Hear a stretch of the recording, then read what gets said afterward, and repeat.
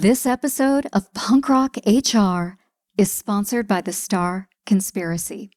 The Star Conspiracy is the B2B marketing agency for innovative brands creating the future of workplace solutions. For more information, head on over to thestarconspiracy.com.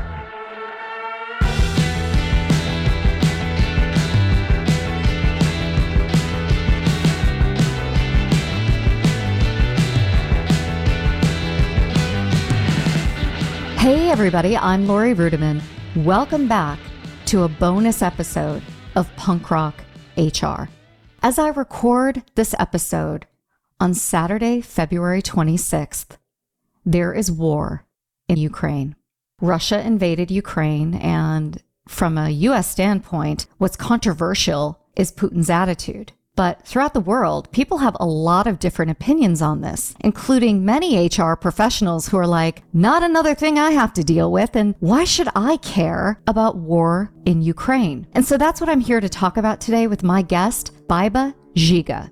Baiba Giga is the founder and CEO of Lakehouse Consulting. Her company helps to build equitable and inclusive cultures where diversity thrives at other organizations. Just recently, Baiba has been on the internet, most importantly LinkedIn and Instagram, talking about how the conflict in Ukraine affects our workplaces. And she came out with a guide where she helps HR professionals think about how we're all connected, how the war might be triggering just for your average ordinary worker, and how war adds to our personal feelings of helplessness. And so that's what we're talking about on the podcast today, how HR professionals and leaders can decenter themselves from the conversation and stop asking, what does this have to do with work? And start asking, how can I be helpful? I would invite you, like I do every week, to sit back and really take in this helpful and important conversation about the conflict in Ukraine with Baiba Giga.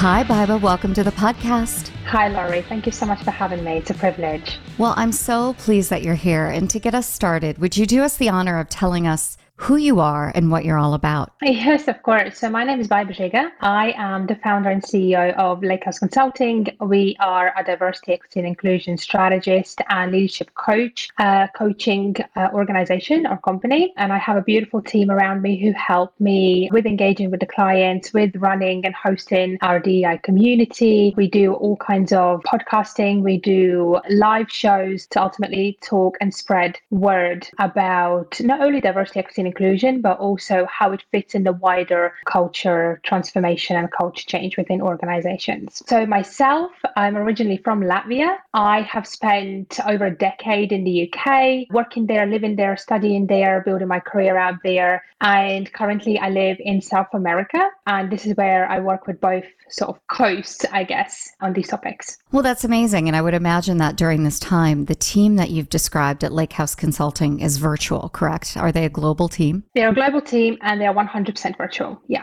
So the world is kind of on fire right now, and that's why I've invited you onto the show today. I thought you had such an interesting perspective on what's happening over in Ukraine. And I saw that you had a point of view on LinkedIn and also on Instagram that HR should talk about Ukraine and the conflict. Can you tell me more about that? I would say that it's not just HR. Obviously, HR in a way has got the responsibility for the organization's people, and a lot of the people messaging comes out of that. But I feel that it's in a way everyone's responsibility to talk about it. And it's definitely leadership's responsibility to talk about it, regardless whether this leadership comes out of HR, whether it sits around the executive table or comes from any other space. It is leadership's responsibility to talk about these events. And not just these events, the world has been on fire this whole century. The world has been it's specifically on fire over the past 2 years. And unfortunately, we have seen far too few leaders seriously and intentionally and purposefully supporting their people. And in a way where my life's work is serving the humanity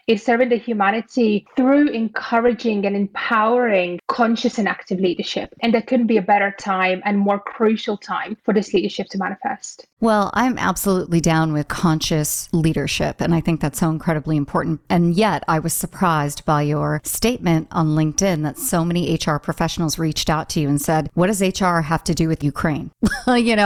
Just blew me away. So can you tell me more about those questions and how you responded to that? So in various formats, it has been, why should we care? Why should we talk about it? What is our responsibility to talk about it? And there are many reasons for that. First and foremost, you don't have to be a Ukrainian citizen or Ukrainian national to be affected by these events. Of course, those people will be affected most profoundly right now because, for instance, I'm working here with over 250 Ukrainians who are away from their families, who are 7,000 miles away from their families. Some of them have been away from their families 6 to 8 months. And during these times, they can't be with their families. They can't pack them up in a car and take them across the border in safety. And so the fear is palpable. The first couple of days, you've needed a chainsaw to get through the atmosphere that has been out here. And then, you have highly privileged people asking questions, why should we talk about it? Yeah, because you do not have to be a Ukrainian citizen. There are plenty of people who have experienced political conflict, civil conflict, war in their lifetimes. So, Baiba, you've created an amazing guide on LinkedIn and Instagram to help people really think through why it's important for human resources professionals and leaders to think about the Ukrainian conflict, to think about the Russian invasion, and to also get involved. And I wonder if we can go through that, and I'll take us through that if you're okay with that. Please, yeah. So the first thing you wrote that I thought really spoke to me is that the war is triggering for many. And you just alluded to that. We've been through a generation of conflicts since the beginning of the century, starting with, in our Western perspective, 9/11. But there's been conflict on every continent, minus maybe Antarctica, right? So take us through what it means that war is triggering for many.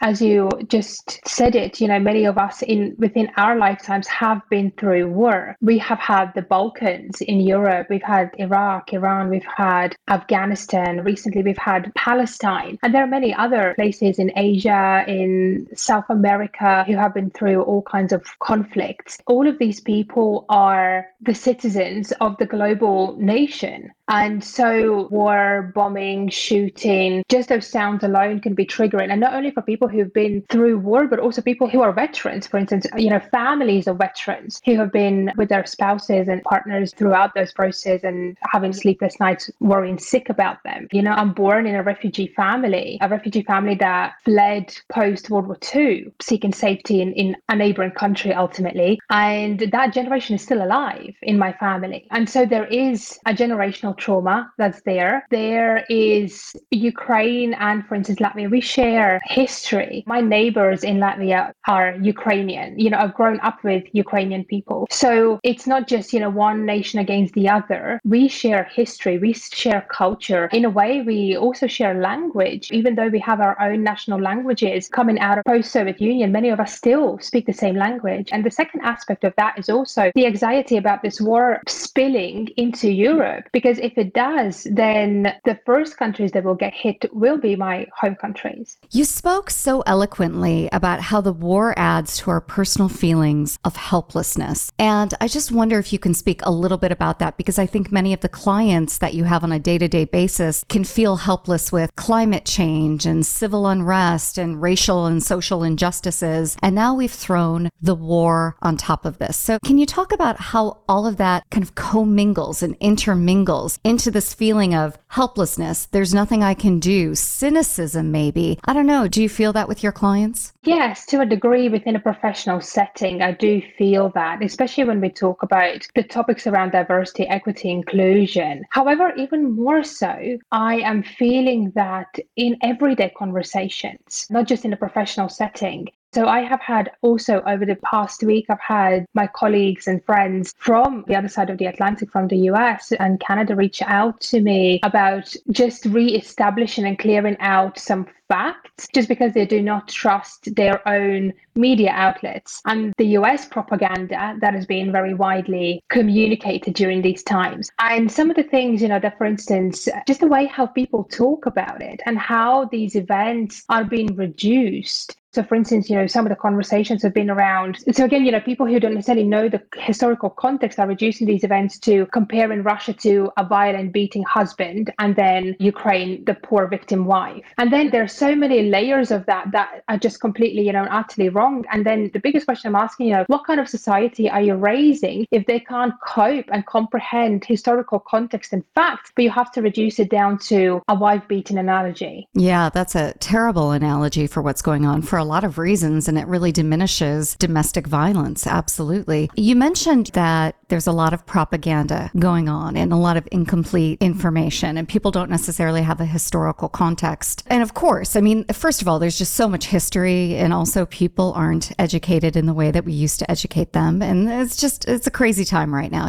So I wonder if you have a clear way of talking about, expressing, or even explaining the conflict between Russia and Ukraine. So the first thing that I would say, and the most important thing, is to educate yourselves about it, and do take that education upon yourself to go and read upon what the history has been like and what the relationships has been like. Ukraine has been independent for 30 years now. It is an independent and sovereign country. However, because of its geopolitical location, because of the historical ties that it has with Russia and its ally Belarus, with Russia's ally Belarus. So for instance, my home country, Latvia, the Baltic states, we have also been independent for 30 years. However, where we, for instance, have been welcomed into NATO more openly than, and in EU more openly than, for instance, Ukraine, what we are seeing right now is that Ukraine is fighting by itself. So I have been listening to NATO briefings, UN briefings, EC briefings, what Biden has been saying, what Putin has been saying, what Zelensky has been saying. And the thing is that there are a lot of people who are expressing solidarity. And when I say a lot of people, I mean there are a lot of people in power who are expressing solidarity, how we are all one team, how we are all one humanity, one global team of human citizens or global citizens. But then at the same time, Ukraine is still on its own. Ukraine is completely fighting on its own, and its civilian fighting is on its own. People in power are saying big words, how they're going to put sanctions on Russia. We haven't seen those sanctions. The sanctions that people are talking about right now are, I'm not going to even comment on them. They're not serious sanctions. So when you ask human resources professionals to have a point of view or to at least get educated, what tips do you have for them? What resources? I mean, I heard you say it's important to get schooled on history, but do they do that on Wikipedia? Do they do that on the UN's website? Where do they go? What tools and resources do you have for them to understand what's happening in Ukraine, but also to be helpful? How does anybody get started? First and foremost, talking about schooling on history, we know how that works out. Even when we talk, so for instance, like I said, I've lived in the UK for 10 years. Even when we talk about World War II and what people in ex-Soviet Union have been through and how World War II history has been taught in, for instance, the UK, are two very different histories. Over there, they have been taught about how Winston Churchill saved the world, and if it wasn't for him, we'd probably still be fighting. It's just a very, very different whitewashed history. And at no point, for instance, they have been talking about the genocide that, for instance, Stalin performed on his own people, the exiles to Siberia of people, of his own people, of his own nationals. That kind of history is completely lost in Western history. That being said, in terms of where to find that information, there are a lot of channels, obviously, right now when it comes to news outlets. I would recommend watching a few. Al Jazeera is good, BBC is good. I have also shared some resources on LinkedIn, people who, for instance, speak Russian. There are a lot of people who right now obviously do not read any Russian outlets just because they're full of propaganda. That is true, but there are single numbers of outlets that actually do reflect the information correctly. But the thing is, in any history or any historical context, whenever we read, wherever we might be at, Wikipedia, UN website, or any other website, or history books for that matter, it is important to understand where are those points of view and sources coming from, and which point. So again, we might be talking about, for instance, World War II, and a source might be either a Russian source or it might be a German source. And depending on who's talking about it, you'll have very two different experiences of the same event. And both of them potentially are true. So again, it is our responsibility to process sources that information, start understanding where are those information, those sources coming from, what are the influences and key influences behind them, rather than just reading big headlines and taking them all for a fact. There's a million things that you could be doing with your time right now. You're running this really great entrepreneurial venture where you're out there really trying to change the world on diversity, equity, inclusion, belonging, all the good stuff. And you have a vibrant personal life. You've got all these amazing things. You've got a great story. And here you are on LinkedIn, really trying to motivate the human resources community to give a damn about the conflict in Ukraine. And you're creating wonderful guides to help them do things like to demonstrate more compassion, to be curious and to be helpful and to mind the triggering effects of what's happening in the world. Why are you doing that? Why do you care? I mean, my life's work is to serve humanity. And as much as I talked about what happened in Palestine and what's happened over the past 2 years, this conflict hits home closer than any of the previous ones. For the previous ones, I might be the one who was on the listening side, listening to scholars, listening to people with their lived experiences, and if anything, amplifying what they were saying to ensure that people within my networks get appropriate and trustworthy information. Whereas now it is my duty and responsibility to amplify the voices of Ukrainian people, of the trustworthy resources, and adding in my lived experience and my experience as a strategist, as a DEI strategist, as someone who has spent nearly a decade in people and HR herself. And I have seen when leadership, and I'm not only talking about HR leadership, but leadership in general, and also HR leadership, when it's been done well and when it's been done shockingly. And during this time, staying quiet and silence is more deafening and isolating than if we show solidarity to our people. And one of the problems in that is that we have got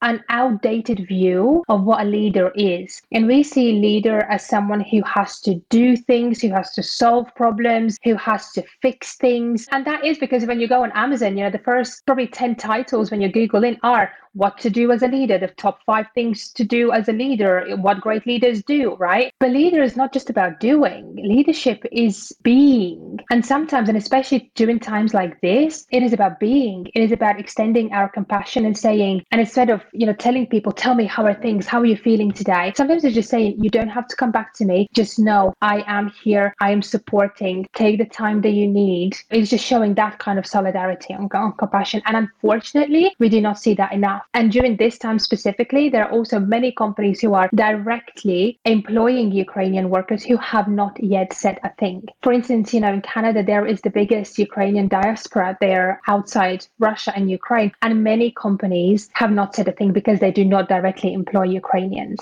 But they've got the biggest diaspora of Ukrainians living among their own citizens. So even from that point of view, we have the responsibility to talk about it. And another layer of leadership is the fact that for those people who feel helpless in these situations and can't support the front line or any other way, or they don't have any Ukrainians, for instance, in their network who they can hold space for. The thing is, again, we have the duty and responsibility within our networks, our friendship groups, our organizations, and even around our dinner tables to be able to have a constructive and purposeful and impactful conversation and not give in to, again, propaganda, disinformation, false facts, but educate ourselves so that when these conversations come, we can participate in them appropriately and educate people within our circles. And that's already helpful. Are there any opportunities for us as individuals to learn a lesson or to just improve our own personal development during a time of conflict? Of course. I think times of conflict, what they ask for is human compassion and empathy. And during this time, while often we might not be able to do much, what we can be is we can be empathetic and compassionate human beings. And the more we train that muscle, the hopefully sooner we will become a more empathetic unity and global human group of people. Well, I love this idea of training during a time of conflict. I mean, every day is practice. Right? Every day is a do-over, but especially, and now more than ever, we've been given this opportunity to demonstrate compassion and empathy, even if it's not towards people directly affected by the conflict in Ukraine. Doing it in our local communities can have such a positive ripple effect. Is that what you mean? 100%, because even if we have a look at the impacts of pandemic that it has had on people, and pandemic, we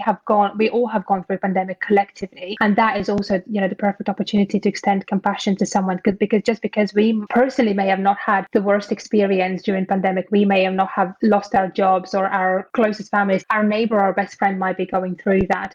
So just being mindful and not centering ourselves in every single bit, and instead just holding space for people, and just for a moment allowing the fact that there might be more than one truth, and then not everything is a projection of what we are projecting into the world, that there are more views and there are more truths, and not necessarily we always have to center it around ourselves. What we can do is hold space. What we can do is listen and speak with passion, and we can speak our truth, but we can still walk away from the conversation with mutual respect for each other. And we need more of that. Well, that brings us full circle to the reason why I invited you on the podcast, because those questions that you were receiving from human resources leaders about why is this important to me? Why does my company need to care? Are completely centered on themselves and on their organizations, the opposite of your thesis around leadership, correct? 100%. We need to decenter ourselves. We need to decenter our leadership, and it be leadership for everyone, conscious, active leadership. And if there is one time to show up as a leader, there hasn't been a better time to show up as a leader as now, considering everything that we've been going through, not only talking about Ukrainian war, but just everything. Well, I'm so grateful you took some time on this Saturday, the 26th of February, when we're recording this, to come and talk about what's happening in Ukraine, how HR professionals should be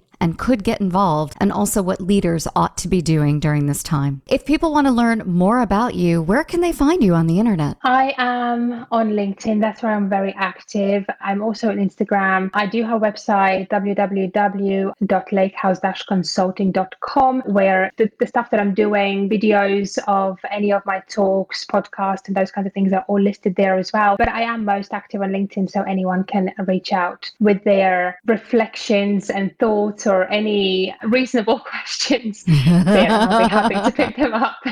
Yeah, only the reasonable questions, please, please. Well, it was such a pleasure to have you on today. Thanks again for being a guest on Punk Rock HR. Thank you, Lori.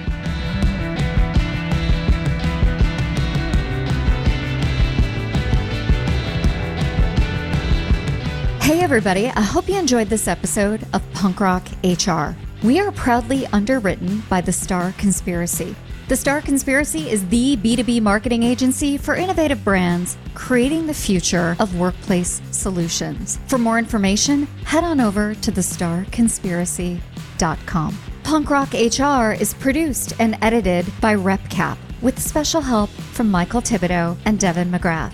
For more information, show notes, links, and resources, head on over to punkrocktr.com. Now that's all for today, and I hope you enjoyed it. We'll see you next time on Punk Rock HR.